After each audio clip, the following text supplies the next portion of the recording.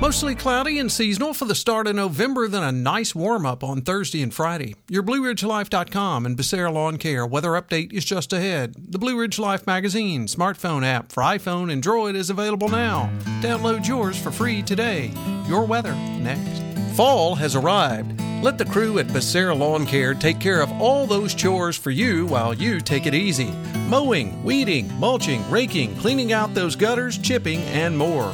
One call. Carlos and his team at Becerra Lawncare can make it happen. He brings all of his gear to you to get it done in a snap.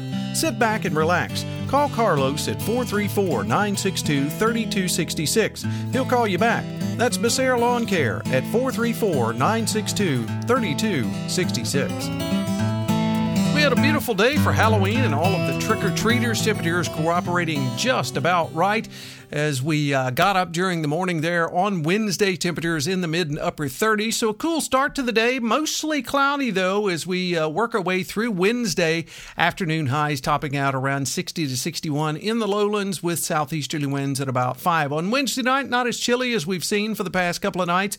Overnight lows dropping into the low and mid 40s due to that cloud cover in place. Kind of gives us a blanket. Then as we work our way into Thursday, temperatures beginning to get even warmer. Partly sunny skies around 70 to 71 down below.